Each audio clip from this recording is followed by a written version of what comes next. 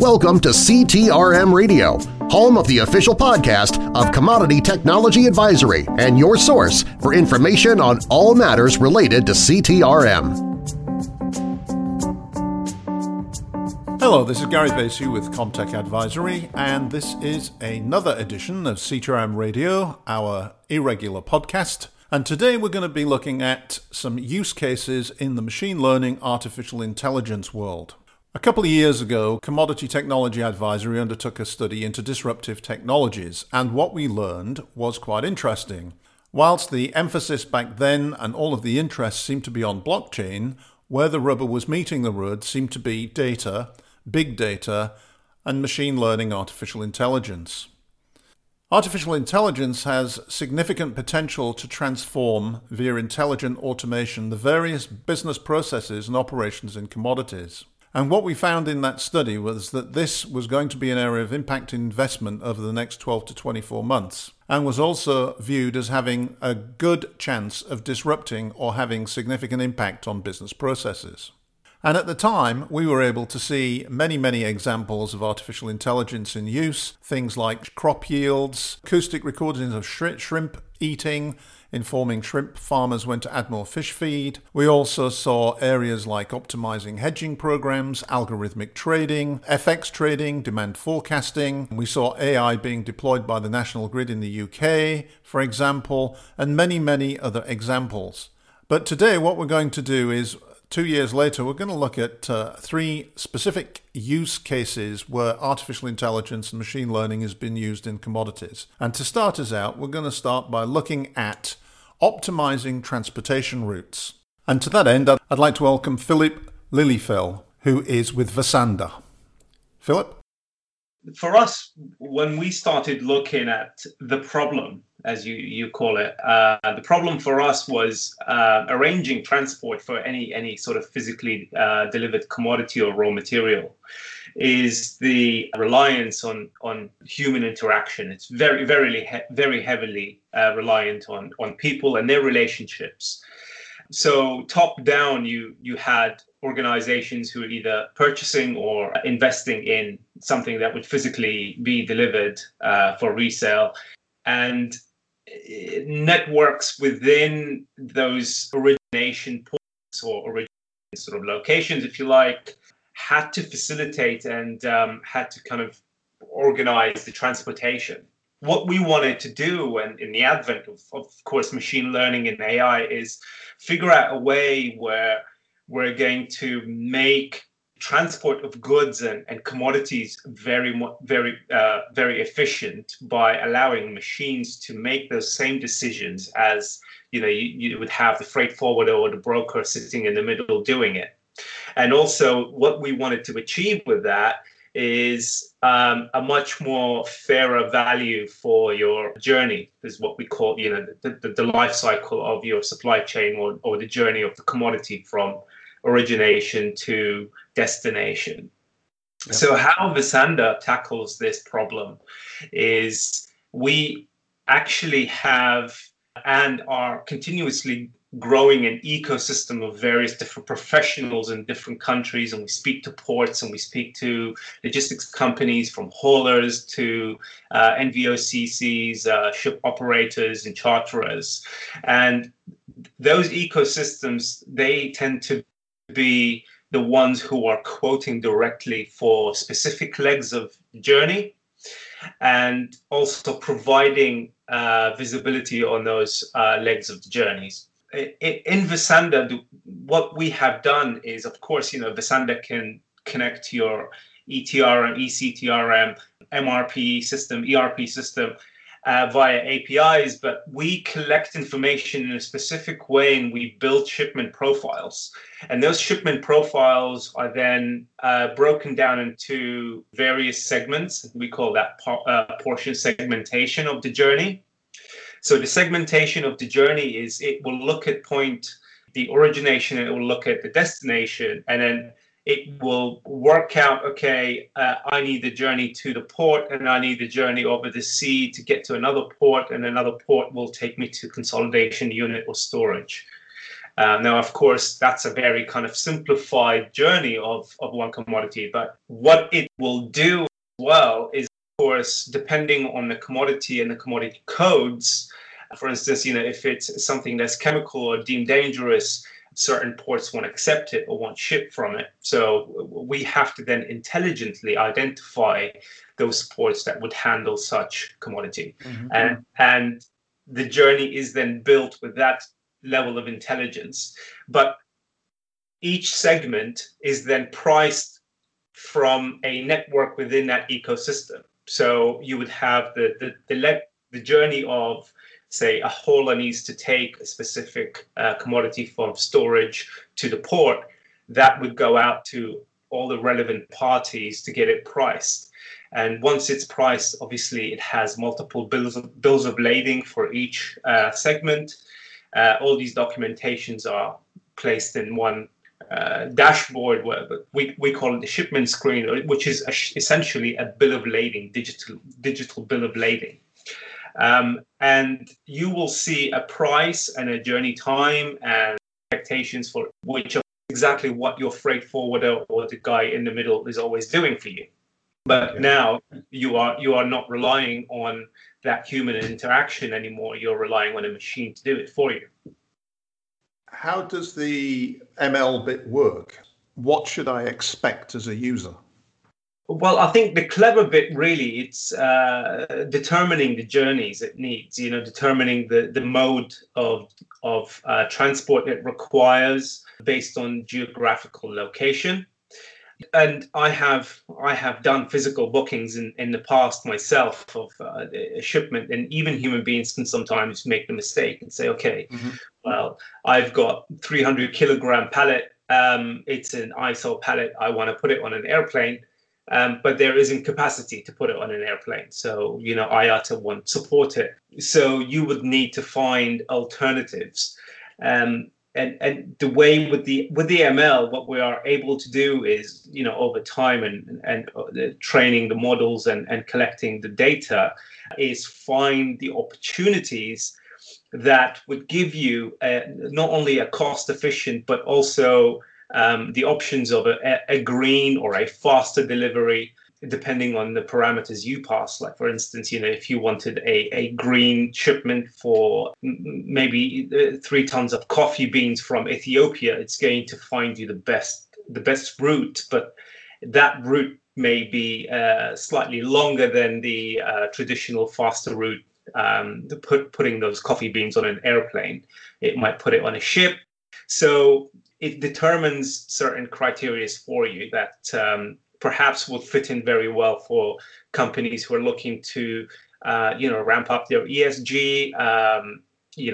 They are taking more of a holistic and environmental, social approach to their shipping. So that really is kind of the flagship opportunity for Vasander, is that it's able to make those decisions on the planning stage, and in particular to be able to intelligently plan each one of those legs of the journey.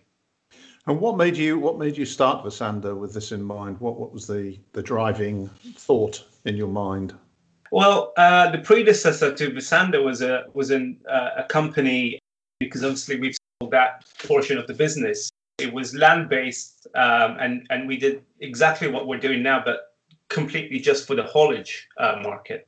And it was very successful. And the one thing that always worried me and my clients is where is the visibility on the price? Where is the visibility on the assets themselves?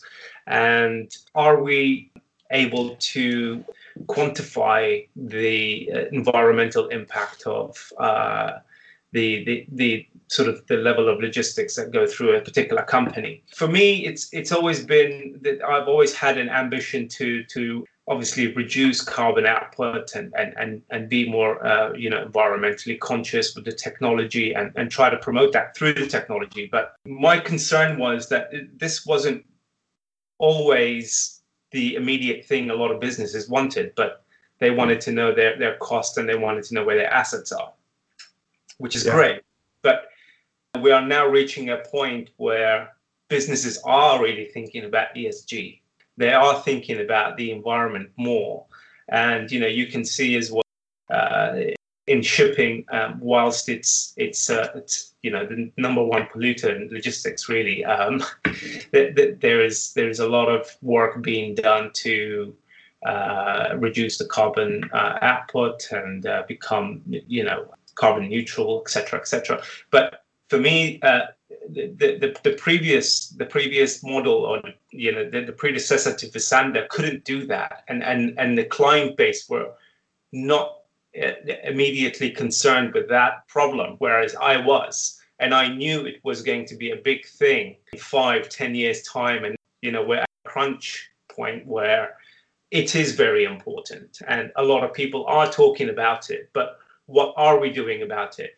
And so I wanted to step back and rebuild the platform in order for it to scale very quickly, to handle huge amounts of data, to handle larger, when I talk about ecosystems, the ecosystems would require a huge amount of participants. You might have one shipment with a haulage company, a driver, the agents on either sides of the port, and port authorities, and so that's one shipment, and you could have 8 to 12 participants, right? So if you kind of then amplify that and say, well, there are 1,000 shipments in the southeast of England, well, that kind of gives you an idea of the level of the system that you require and the technology that could handle this many transactions. Vasander is in trial with a number of organizations. They're early days, so unfortunately it is one of those NDA kind of setups. I would have loved to give you a bit more information, but we are reaching a point where it's going to become commercial. So I call it in commercialization stage. Meanwhile, on the other side of the pond, Patrick had a conversation with Randy Wilson, who's CEO of Aquilon. Patrick? So today we're speaking with Mr. Randy Wilson. Randy's CEO of Aquilon. Aquilon is a unique use case for AI, and I wanted to bring Randy into the conversation today. We've heard it talked about in terms of AI, that is talked about in terms of the supply and demand forecasting, algorithmic trading, but I think Aquilon has a unique perspective on the use of AI. And Randy, if you wouldn't mind telling us about how you guys use it, how it's deployed, business value that's being derived from it. Yeah, thanks, Patrick. I mean, you've mentioned a few good use cases of AI that I hear about a lot in industry, and ours is a little less sexy than those examples. We're a bit more tactical. We're applying really AI to some of the common manual processes, reconciliation, data gathering, aggregation activities that occur within the back office of energy companies. And really our whole idea is, how can we use these tools in a light way, where there's not a complex integration, where we don't have to, we're not reliant on other platforms that we have to pull data from or be fully integrated into, and using available tools to quickly capture data that might not be so readily accessible for our clients. And examples of that are PDFs or scanned documents or other complex forms of documentation they're receiving from clients that they really can't consume very readily.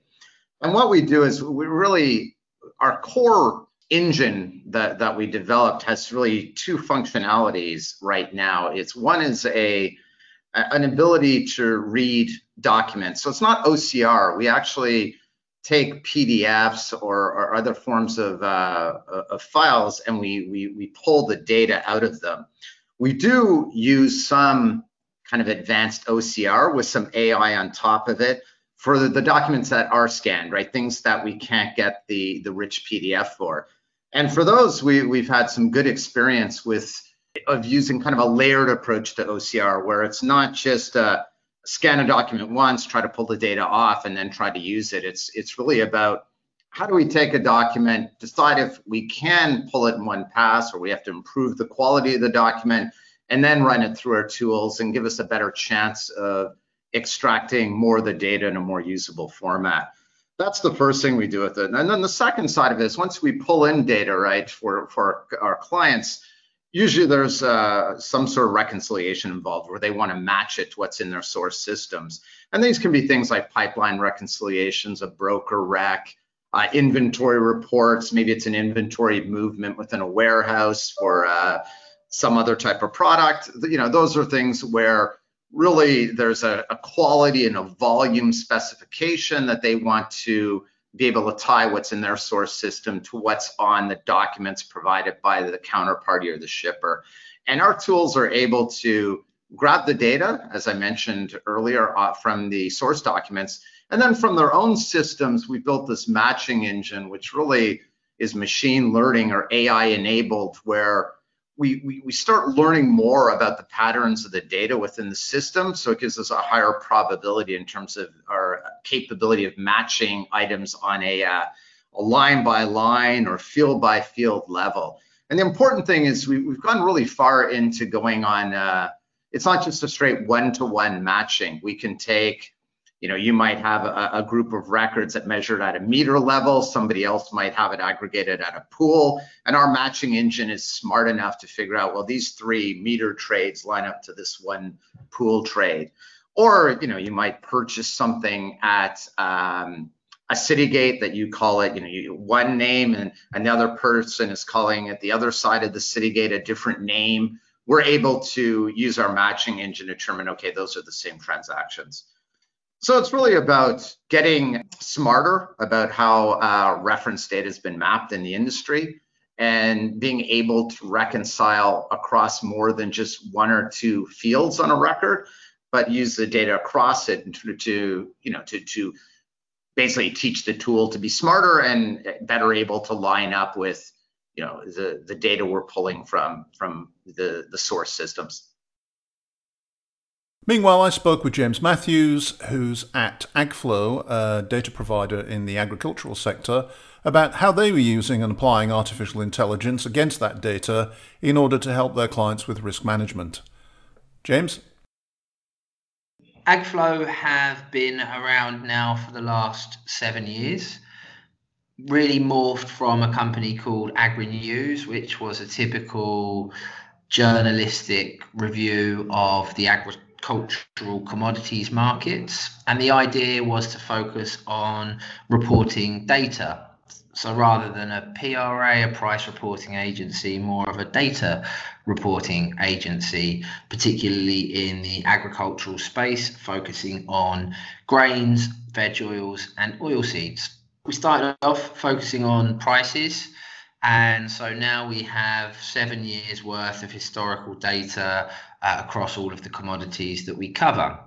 That's just a part of the data that we have included in the platform. We cover other things, freight rates, vessel lineups, and this sorts of stuff. But what that's enabled us to do for the first time this year is to make a foray into the risk management space. And so what we've created has created a machine learning algorithm that uses our historical pricing database as its primary input, but also to consider other seasonal ramifications, futures prices, vessel lineups, in order to produce complete forward curves that are produced on a daily basis that will enable risk managers or risk management hedge funds, banks in general, to provide proxies for a 12-month period that can be used to automate things like value at risk or mark to market. And so that is the product that we released earlier this year. And why did you choose to use machine learning? What was it that prompted you to go in that general direction? Yes, that's a great question. For us, it was really key in the daily complete forward curves that we were able to offer a 95% confidence interval. And so we are building out more tickers all the time for our risk management product.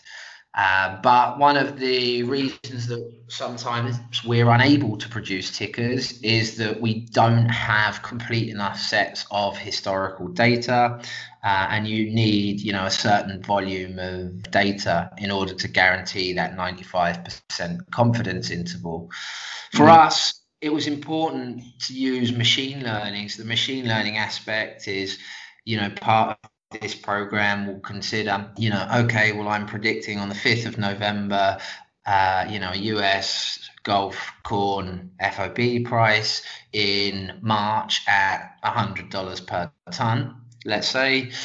And if then we receive a live price later on in the day, and actually that live kind of broker's price is then instead $98 per ton for that market.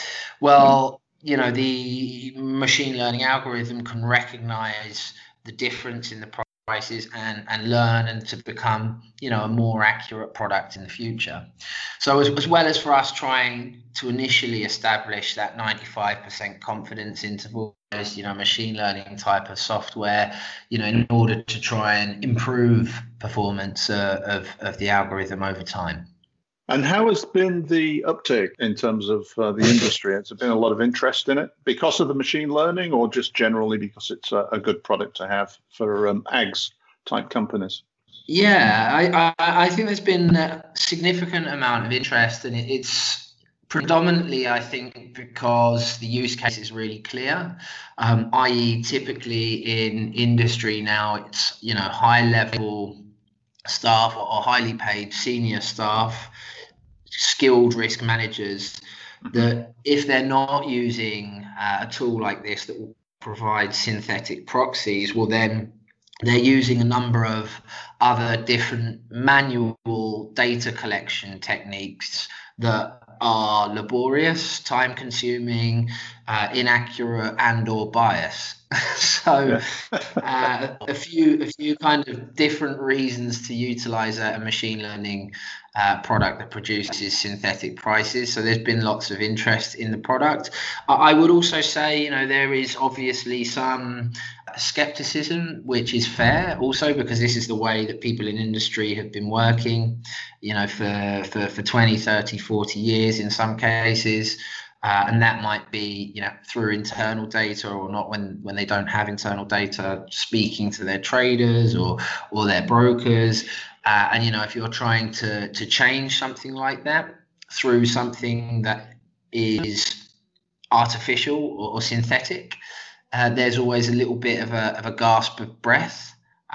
With one or two people in kind of every company that you speak to. So, I think that's why it's very important to be clear, for us to say that, we have a 95% confidence interval. The great thing here is that it will allow you to automate process. There still will be times when you'll need to look into certain data points to investigate, if you want to tighten up accuracy in certain points.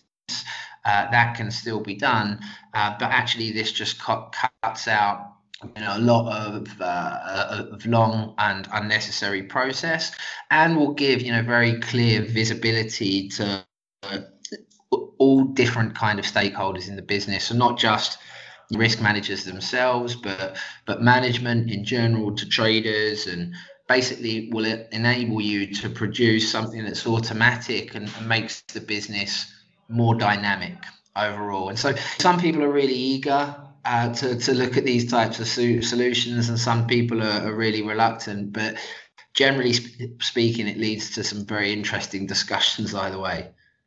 Sounds good. Have you got any other areas where you might deploy ML or artificial intelligence in the future? Is it on the agenda, or are you done now? Yeah, so we are developing now a supply and demand product. So one part of the platform that we have looks at vessel lineups, and that is a very live way of tracking vessel lineups and some supply and demand. But now we're trying to tie that together with kind of other fundamental data that we have in our platform to produce. The product is planned to be called Dynamic Supply and Demand, and so that we're currently working through that at the moment, so I can't say exactly how that will turn out, but naturally, because there can be some kind of forecasting elements and more parts of it. We may use machine learning, AI, in order to provide some guidelines of where markets might move. For instance, if we see lineups perform like they did last year, or typical exports out of certain regions, then that may be interesting to look at in that product. But we're trying really, at Agflow try on two levels. One, firstly, is to procure privileged kind of data and information and things that are going to be accurate or add value or insight to someone's business. And this risk management product is the first time then we kind of use that data to produce something proprietary through AI and machine learning. And so that's where the direction of our business will go, but will still be fundamentally based around privileged, accurate data, and then maybe applying some techniques like AI and machine learning, in order to produce some kind of sophisticated guideline, proprietary information that can be really helpful, particularly to smaller and more medium-sized companies that otherwise wouldn't be looking at things, or certainly not internally, to utilize the likes of AI and machine learning. I mean, it's difficult enough even for the ABCDs, and the very large players, I think, in the agricultural space, struggling with how to implement these kind of technologies. And so, we will try, I think, to continue in that regard, and that might be in our supply and demand product, or a number of different ways moving forward. But it's a really exciting part of our business, and we're looking now to work with data scientists, machine learning experts, people that are really qualified in the AI space, also to better understand with what we can do with this data, because as agricultural data, commodity data in general, becomes more available, then these kind of technologies will become more applicable in our space. So as you can see, we are beginning to see all kinds of different examples of artificial intelligence and machine learning being applied within the commodities industries, as was anticipated and expected by our disruptive technology study a couple of years ago. This represents just the tip of the iceberg, and we do expect to see increased automation across all business processes in supply chains for commodities and other activities, particularly using artificial intelligence and machine learning where it makes sense to do so. As we learn about other examples and other use cases, perhaps we'll do another CTRM radio, or we'll blog about it on our website at ctrmcenter.com. This has been Gary Veziu with Commodity Technology Advisory, with another edition of CTRM Radio, an irregular podcast from Comtech Advisory. We'd like to thank our guests and thank you for listening. We do hope that you've learned something today. We'd like to ask if you'll kindly stop by www.ctrmcenter.com, where you'll find news, research, opinion, insights, reports, and everything about CTRM for free. Thank you very much. Goodbye. You've been listening to CTRM Radio, a podcast by leading industry analysts, Commodity Technology Advisory. You can find more information about us at comtechadvisory.com and much more news, views, research, and information on CTRM at the CTRM Center at ctrmcenter.com. Thank you for joining our presenters, managing partners Patrick Reams and Gary M. Veziu, and their guests today, and we hope to see you on a future edition of CTRM Radio.